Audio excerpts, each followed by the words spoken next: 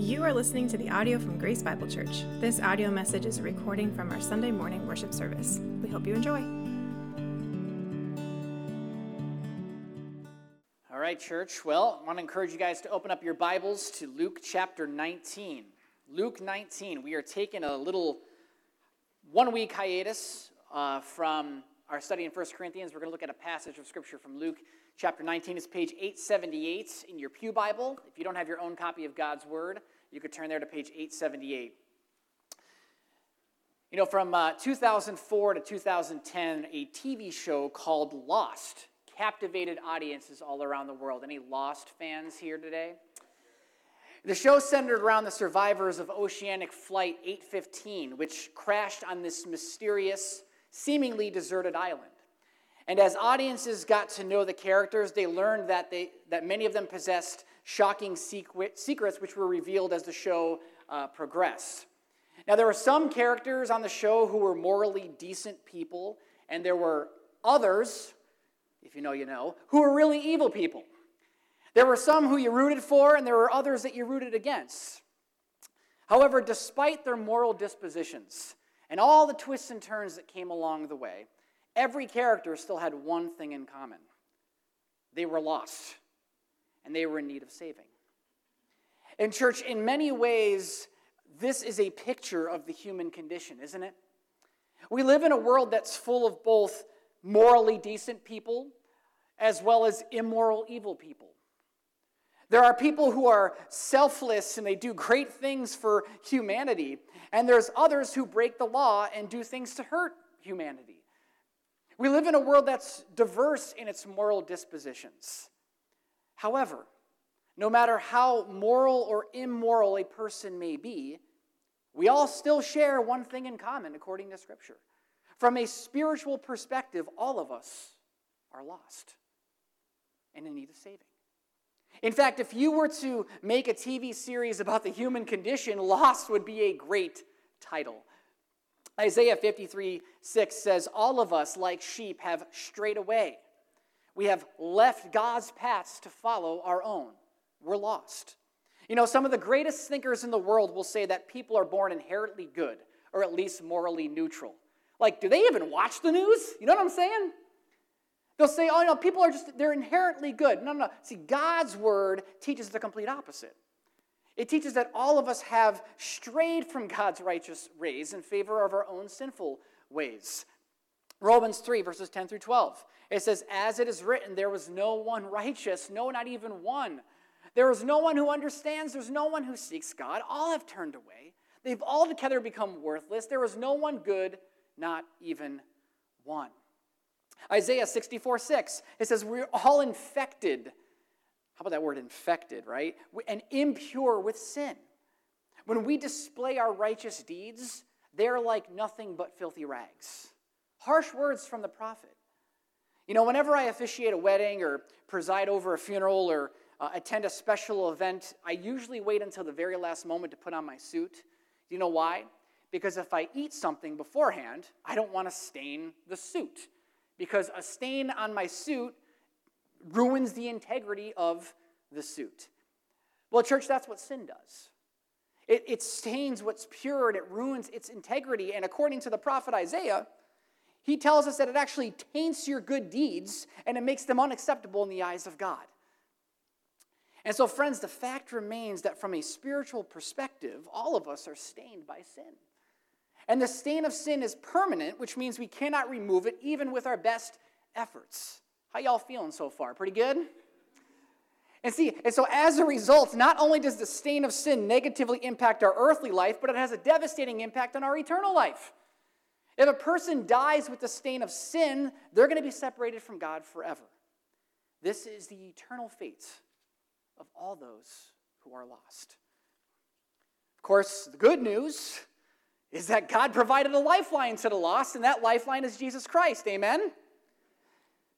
Isaiah 53:6 says, "All of us like sheep have strayed away. We have left God's path to follow our own. Yet the Lord laid on him, Jesus, the sins of us all." You see, 2,000 years ago, and most of you know this, right? But it's always good to be reminded of this. 2,000 years ago, God sent his son Jesus to die on a cross and pay the penalty for our sins. 3 days later, Jesus rose again. And in doing so, he provided the way to remove that stain of sin once and for all. He provided the way for the lost to be found and be forgiven. John 3:16. Friends, never let this verse get old, by the way. I don't care if you've been a Christian for 5 minutes or 50 years or 100 years. Never let this verse get old. Let's read it together.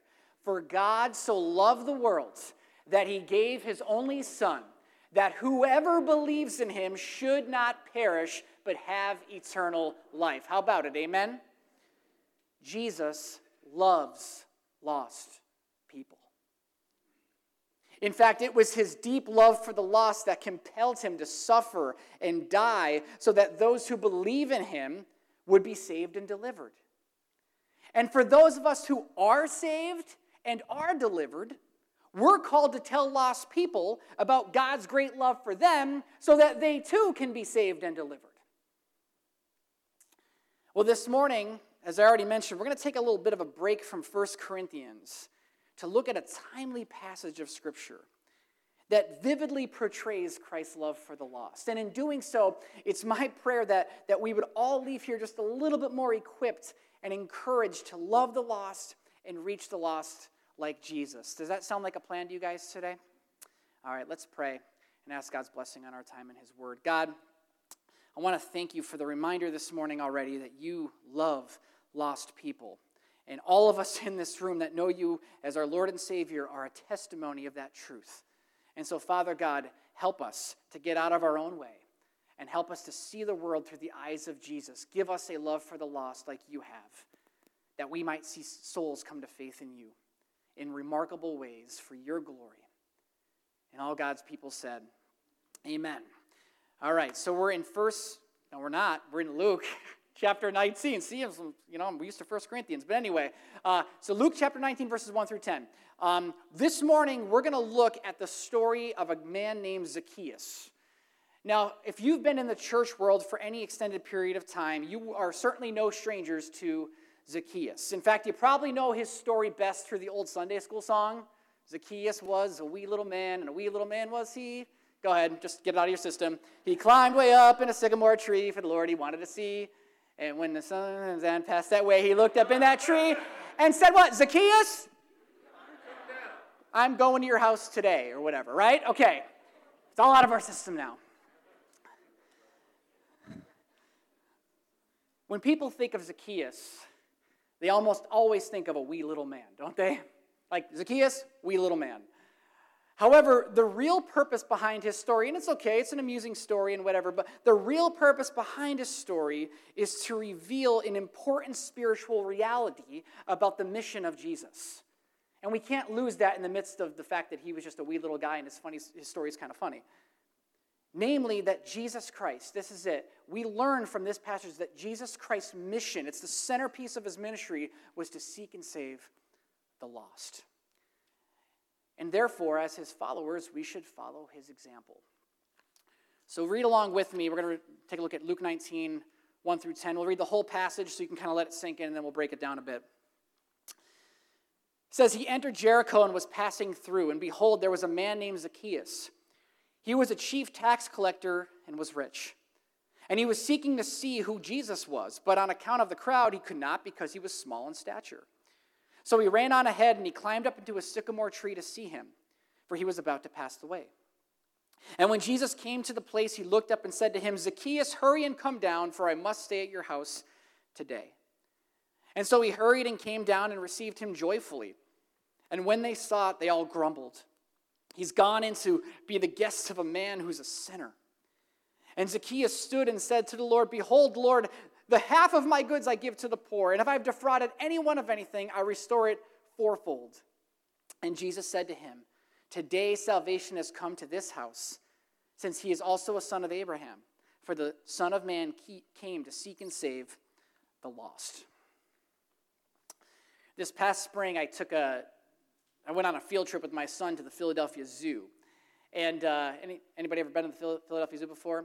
And so maybe it's just the pastor in me. Maybe it's just how I see the world. But as I walked around looking at all the different animals, I'm not a zoo guy. I've never been. I'm more of an aquarium guy. But as I'm looking at all these animals, I couldn't help but correlate the condition of the animals with the condition of humanity. I guess I just look at things from a spiritual perspective sometimes.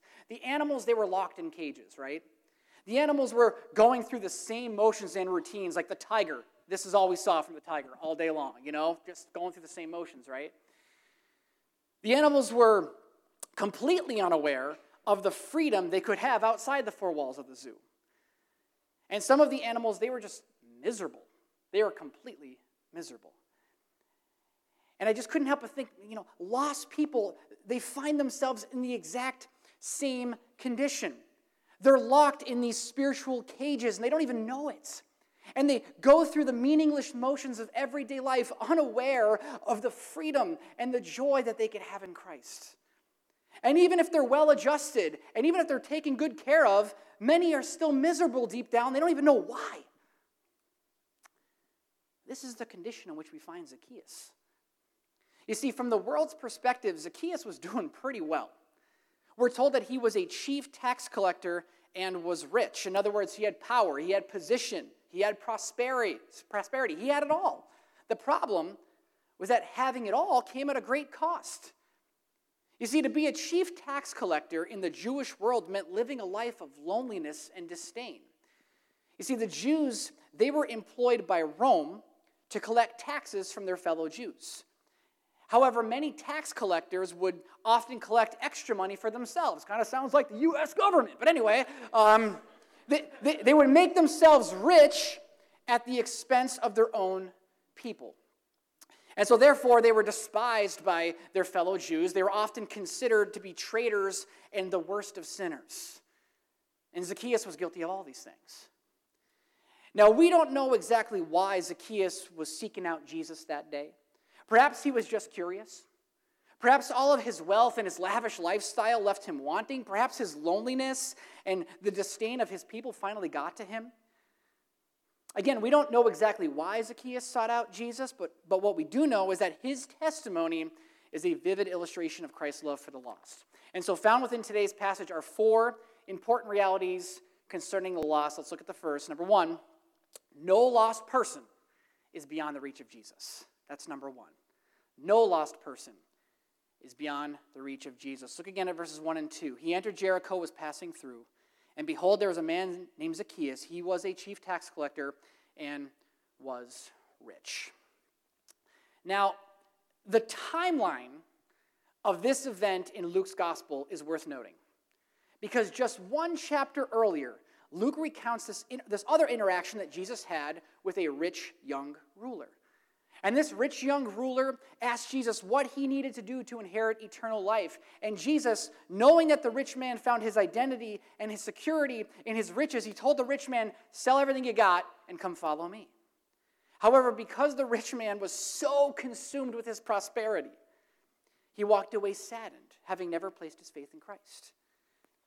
You see, the rich man's heart was so secure in his wealth, he was unable to place his security in Jesus. And so following this interaction, Jesus turned to his disciples. He said in Luke 18, verses 24 through 27, he said, how difficult it is for those who have wealth to enter the kingdom of God. For it's literally easier for a camel to go through the eye of a needle than for a rich person to enter the kingdom of God. And then those who heard it said, well, then who could be saved? And he said, what is impossible with man is possible with God. Friends, just like the rich man, we all have people in our lives who seem to be beyond the reach of Jesus. In other words, we look at them and we think, man, they are just too far gone to be saved. It can be an addict. It could be an atheist.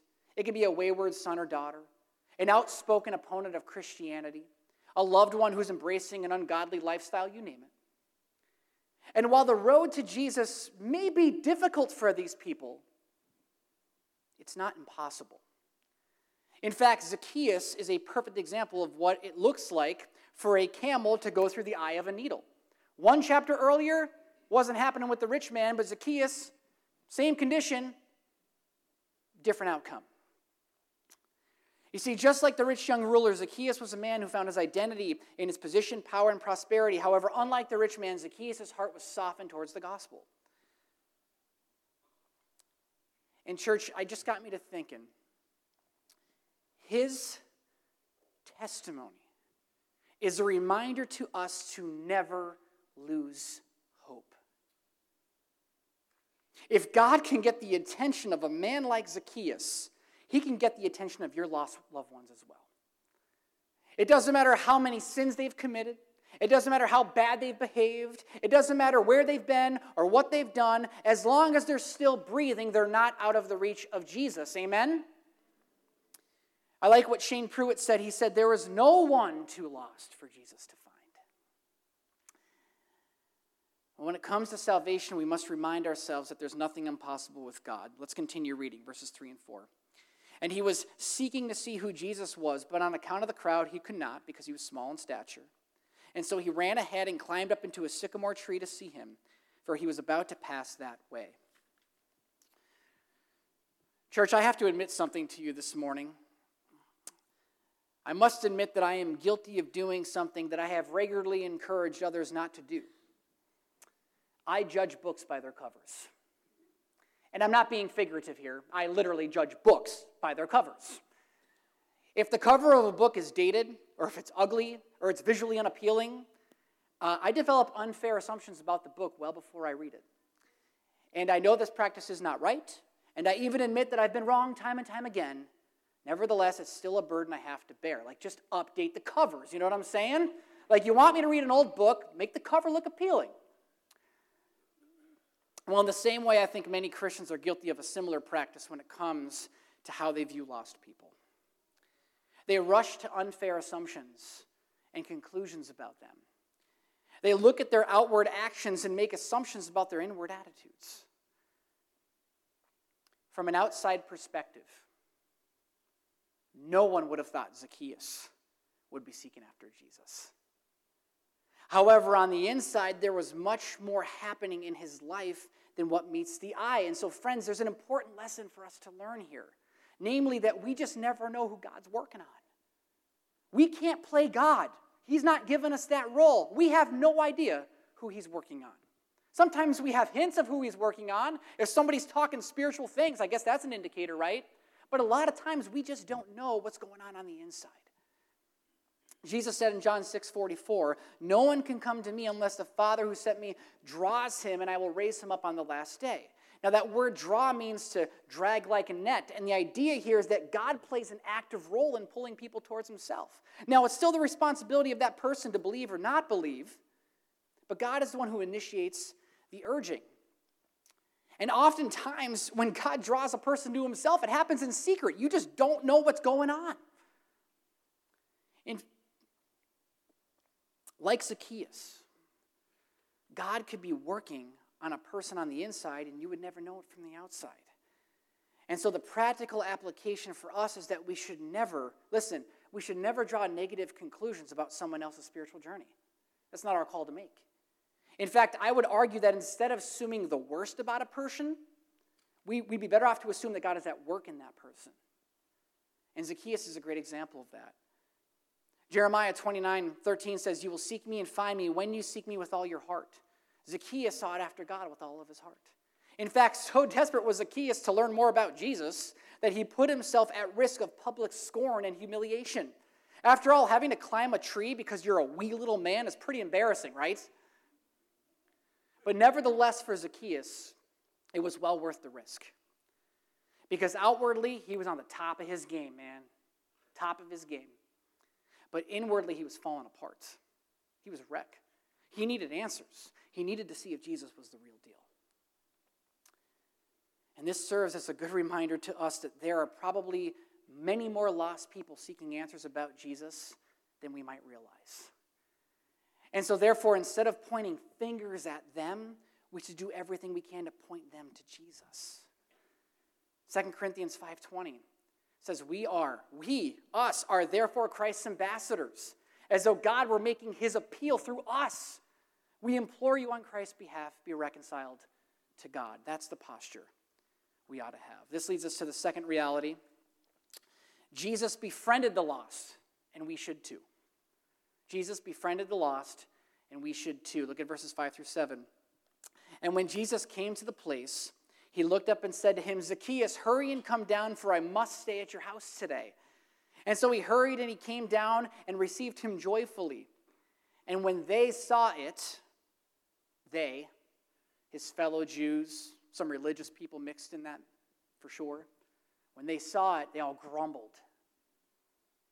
He's gone to be the guest of a man who's a sinner. You know, church, when we look at the prevalence and promotion of sin in our society, when we see godless agendas influencing all areas of our society, when we see corruption go unpunished, when we see evil not only accepted but celebrated, it's easy to get angry and discouraged, is it not? In fact, usually our first reaction is we want to fight against these people who promote these godless attitudes, actions, and agendas.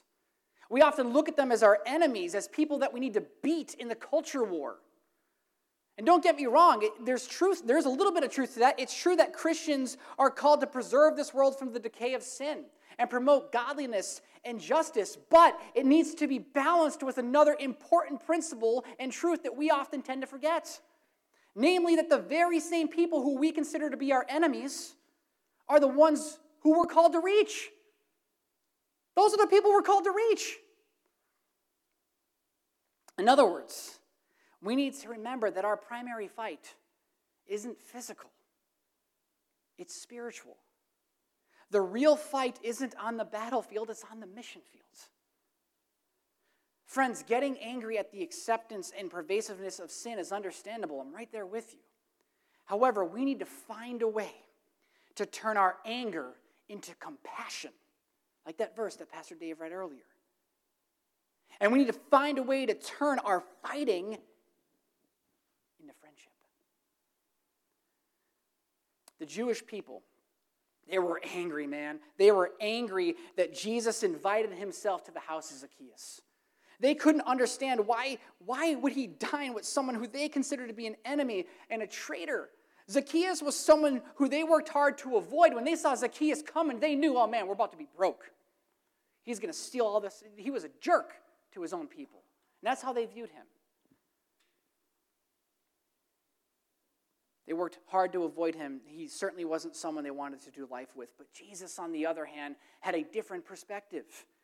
In fact, all throughout his earthly ministry, Jesus spent a considerable amount of time with outcasts and sinners. He also spent a considerable amount of time yelling at the religious leaders of the day.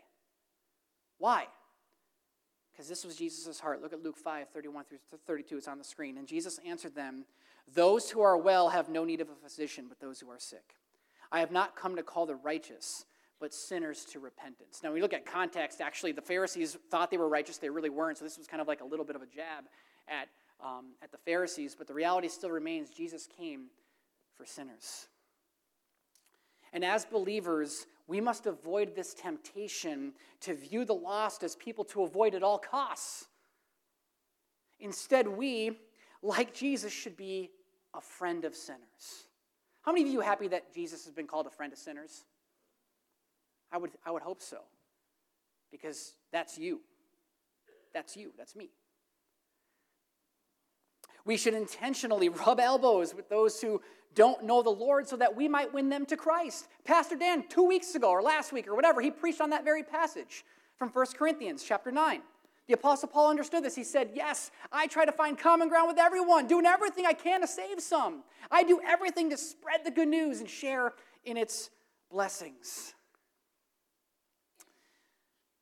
Notice the words that Jesus used when he invited himself to the home of Zacchaeus. I think they're noteworthy. He said, "Zacchaeus, hurry and come down, for I must stay at your house today." So he hurried and came down, received him joyfully. I look at this and say, man, that word hurry indicates a sense of urgency. And those words, I must, indicate, because Jesus is God, Jesus knew Zacchaeus' heart was sensitive to the gospel. And that word today indicates, hey man, there's no time to waste. And to me, I look at it as a reminder to all of us that even though we may not know someone's heart like Jesus does, we should still operate with that same sense of urgency when it comes to sharing the gospel. Because no one is guaranteed tomorrow. 2 Corinthians 6:2 says, indeed, the right time it's now. It's not tomorrow, it's now. Today is the day of salvation. There's a sense of urgency. And so all this to say, Jesus had no problem being a friend to the lost. In fact, his entire ministry was centered around it. And so therefore, as believers, we should follow his example. This leads us to the third reality. Only Jesus can transform the lost. Only Jesus can transform the lost. Look at verses 8 and 9. And Zacchaeus stood and he said to the Lord, behold, Lord, the half of my goods I give to the poor, and if I have defrauded anyone of anything, I restore it fourfold. And Jesus said to him, today salvation has come to this house, since he also is a son of Abraham. The other day, I was sitting in my living room when I noticed an uninvited guest was crawling on my arm, a caterpillar. Now, to me, caterpillars are ugly, unappealing, and disgusting. And for the most part, they provide no real benefit to the environment, at least not in their caterpillaric state. I think I made up that word. However, once a caterpillar converts to a butterfly, game changer, right? Totally different story. You see, something ugly and old is transformed into something beautiful and new. Now, the process of this radical change is uncomfortable and it's inconvenience. In fact, things actually get worse before they get better.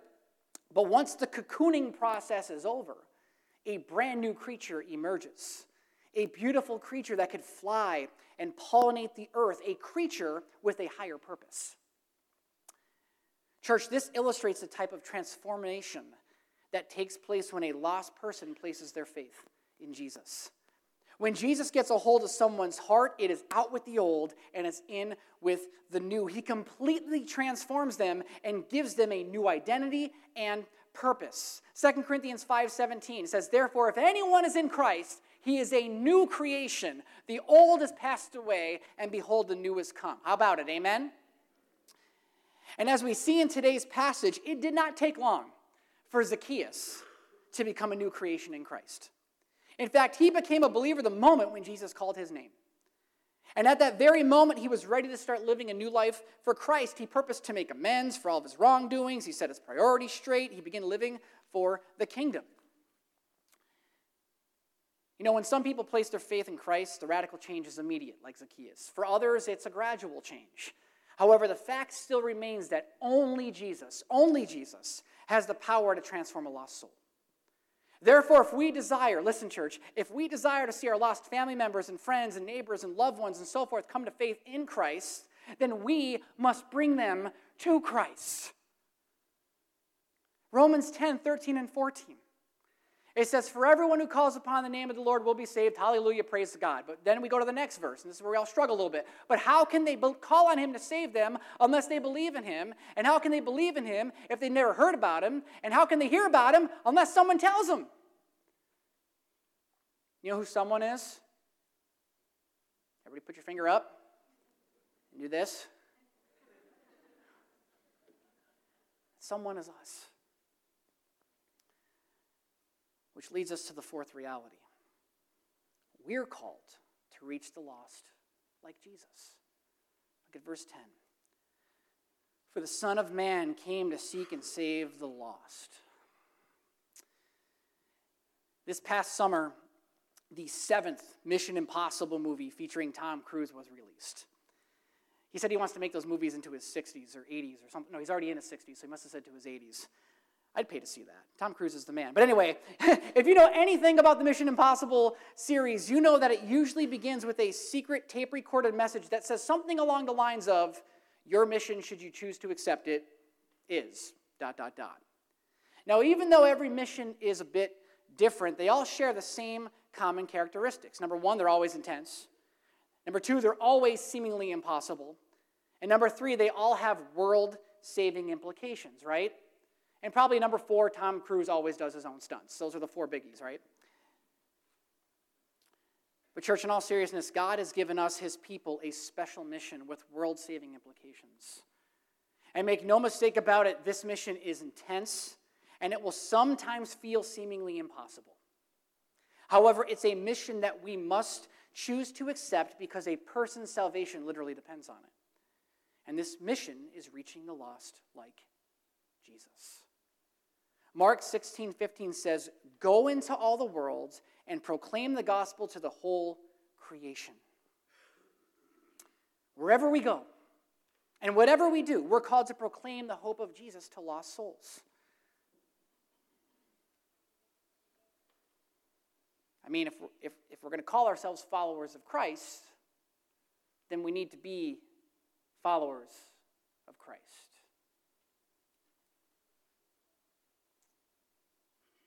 And if this is piercing your heart the way it's piercing mine, that's a good thing.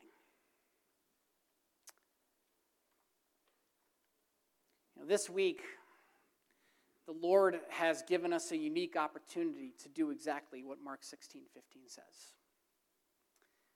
With Grace Night Out right around the corner, which, by the way, I'm going to pause with Grace Night Out because the Lord gives us opportunities every day to do this, right? It's not just centered around a big event. I mean, every Sunday is an opportunity, really. And every Monday, Tuesday, Wednesday through Saturday is an opportunity to preach the gospel. But in the context of this week, the Lord has given us a unique opportunity to obey this command. With Grace Night Out right around the corner, we have an opportunity to introduce our lost family members and friends and coworkers and neighbors and loved ones to Jesus. And listen to me. Listen closely. Maybe, just maybe, God might use next Sunday night to save them. Wouldn't that be something?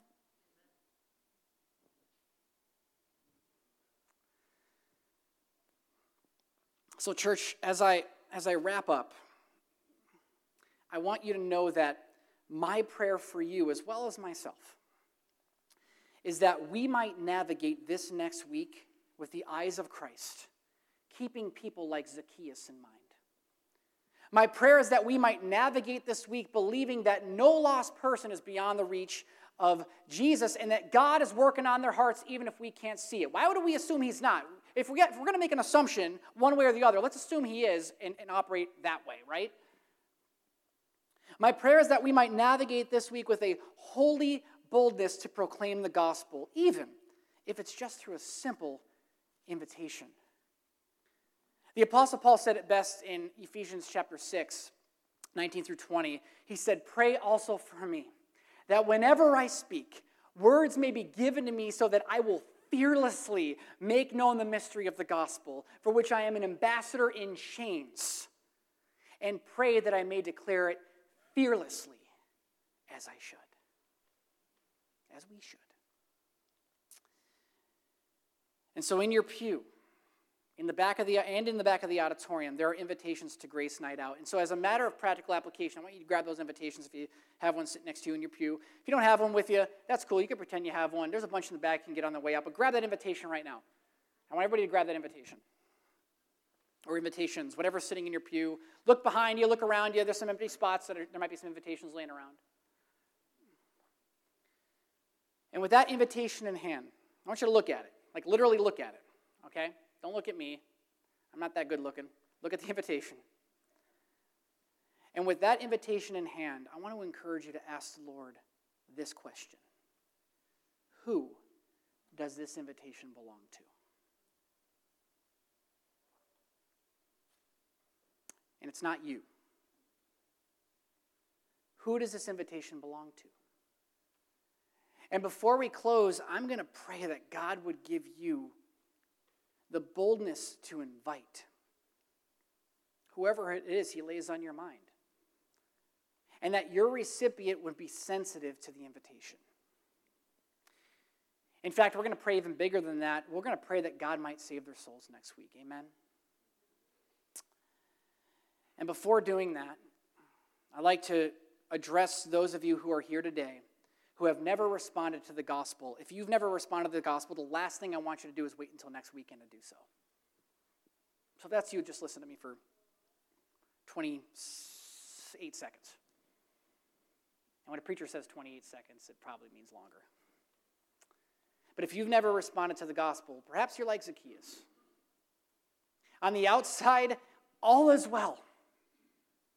Good morning, how you doing? I'm doing great. How are you? I'm doing great too. But on the inside, oh man. On the inside, you're broken. and you're ready to be changed by Jesus. You're tired of it. You're tired of living the life you're living. You're tired of the hurt, the pain, the purposelessness, whatever it is. If that's you, listen closely. Jesus is willing to save you and transform your life right now. Right now. And if you're ready to receive Jesus, you can do so right now, right in your seat. And I'm going to give you that opportunity to do so. I've already explained the gospel when I began this message. We're all sinners in need of a Savior. Jesus Christ came to seek and save that which was lost, and all who believe in Jesus will not perish but have everlasting life. If that's you, I'm going to ask everyone here to bow their heads, but I'm talking to you specifically. I want to encourage you to pray and receive Jesus as your Lord and Savior. You could pray something like this. The prayer doesn't save you, but the heart behind it, your belief in Jesus does. Just pray, "Dear Jesus, I know that I'm a sinner, and I want to turn from my sins, and I ask for your forgiveness, and I believe that Jesus Christ is your Son. I believe he died for my sins, and that you raised him to life, and I want him to come into my heart and take control of my life. Today I trust Jesus as my Savior, and I desire to follow him as my Lord from this day forward in Jesus' name." And while everyone just keep their heads bowed, if you prayed to receive Jesus for the first time today, or if you'd like more information about what it means to do so, just let us know by marking it on your Connect slip. Put it in the gray basket on your way out, just so we can be sure to do everything we can to help you in your journey with Jesus. But for everyone else with your heads bowed, let's just pray. Pray over the events of this coming week, in particular those invitations. Father God, it's your business why you've led us to put Grace Night out on for a second year. God, we're just operating in faith that we're just doing what you would have us do and leaving the results up to you, God. But Lord, as we operate in faith and as we prepare for this special outreach, I pray for every single person in this room, in particular for the invitations they have in their hands or will have in their hands. Lord, that whoever they may invite, whoever you laid on their hearts that need Jesus, that they would be receptive to the invitation, Lord. You would soften their hearts even right now, that they would say yes. And Father, even bigger than that, we know it is your desire that not anyone should perish, but all come to repentance. I pray that you would save their souls. And Lord, you don't have to do it next week. We pray that you would save their souls the moment they get handed that invitation, that you would allow a gospel conversation to happen in that moment. But if you choose not to, we pray that they would say yes, and that they would come to Grace Night Out, that nothing would distract them, that they would stay for the whole night, that they would hear the gospel, and that they would respond. Father God, we desire to see more and more souls come to faith in Jesus. And so, Lord, I pray that you would help us to have that Christ-like compassion for the lost. As we look at how you loved Zacchaeus. As much as Zacchaeus put himself out there, you put yourself out there because you opened yourself to ridicule, even by the religious elites,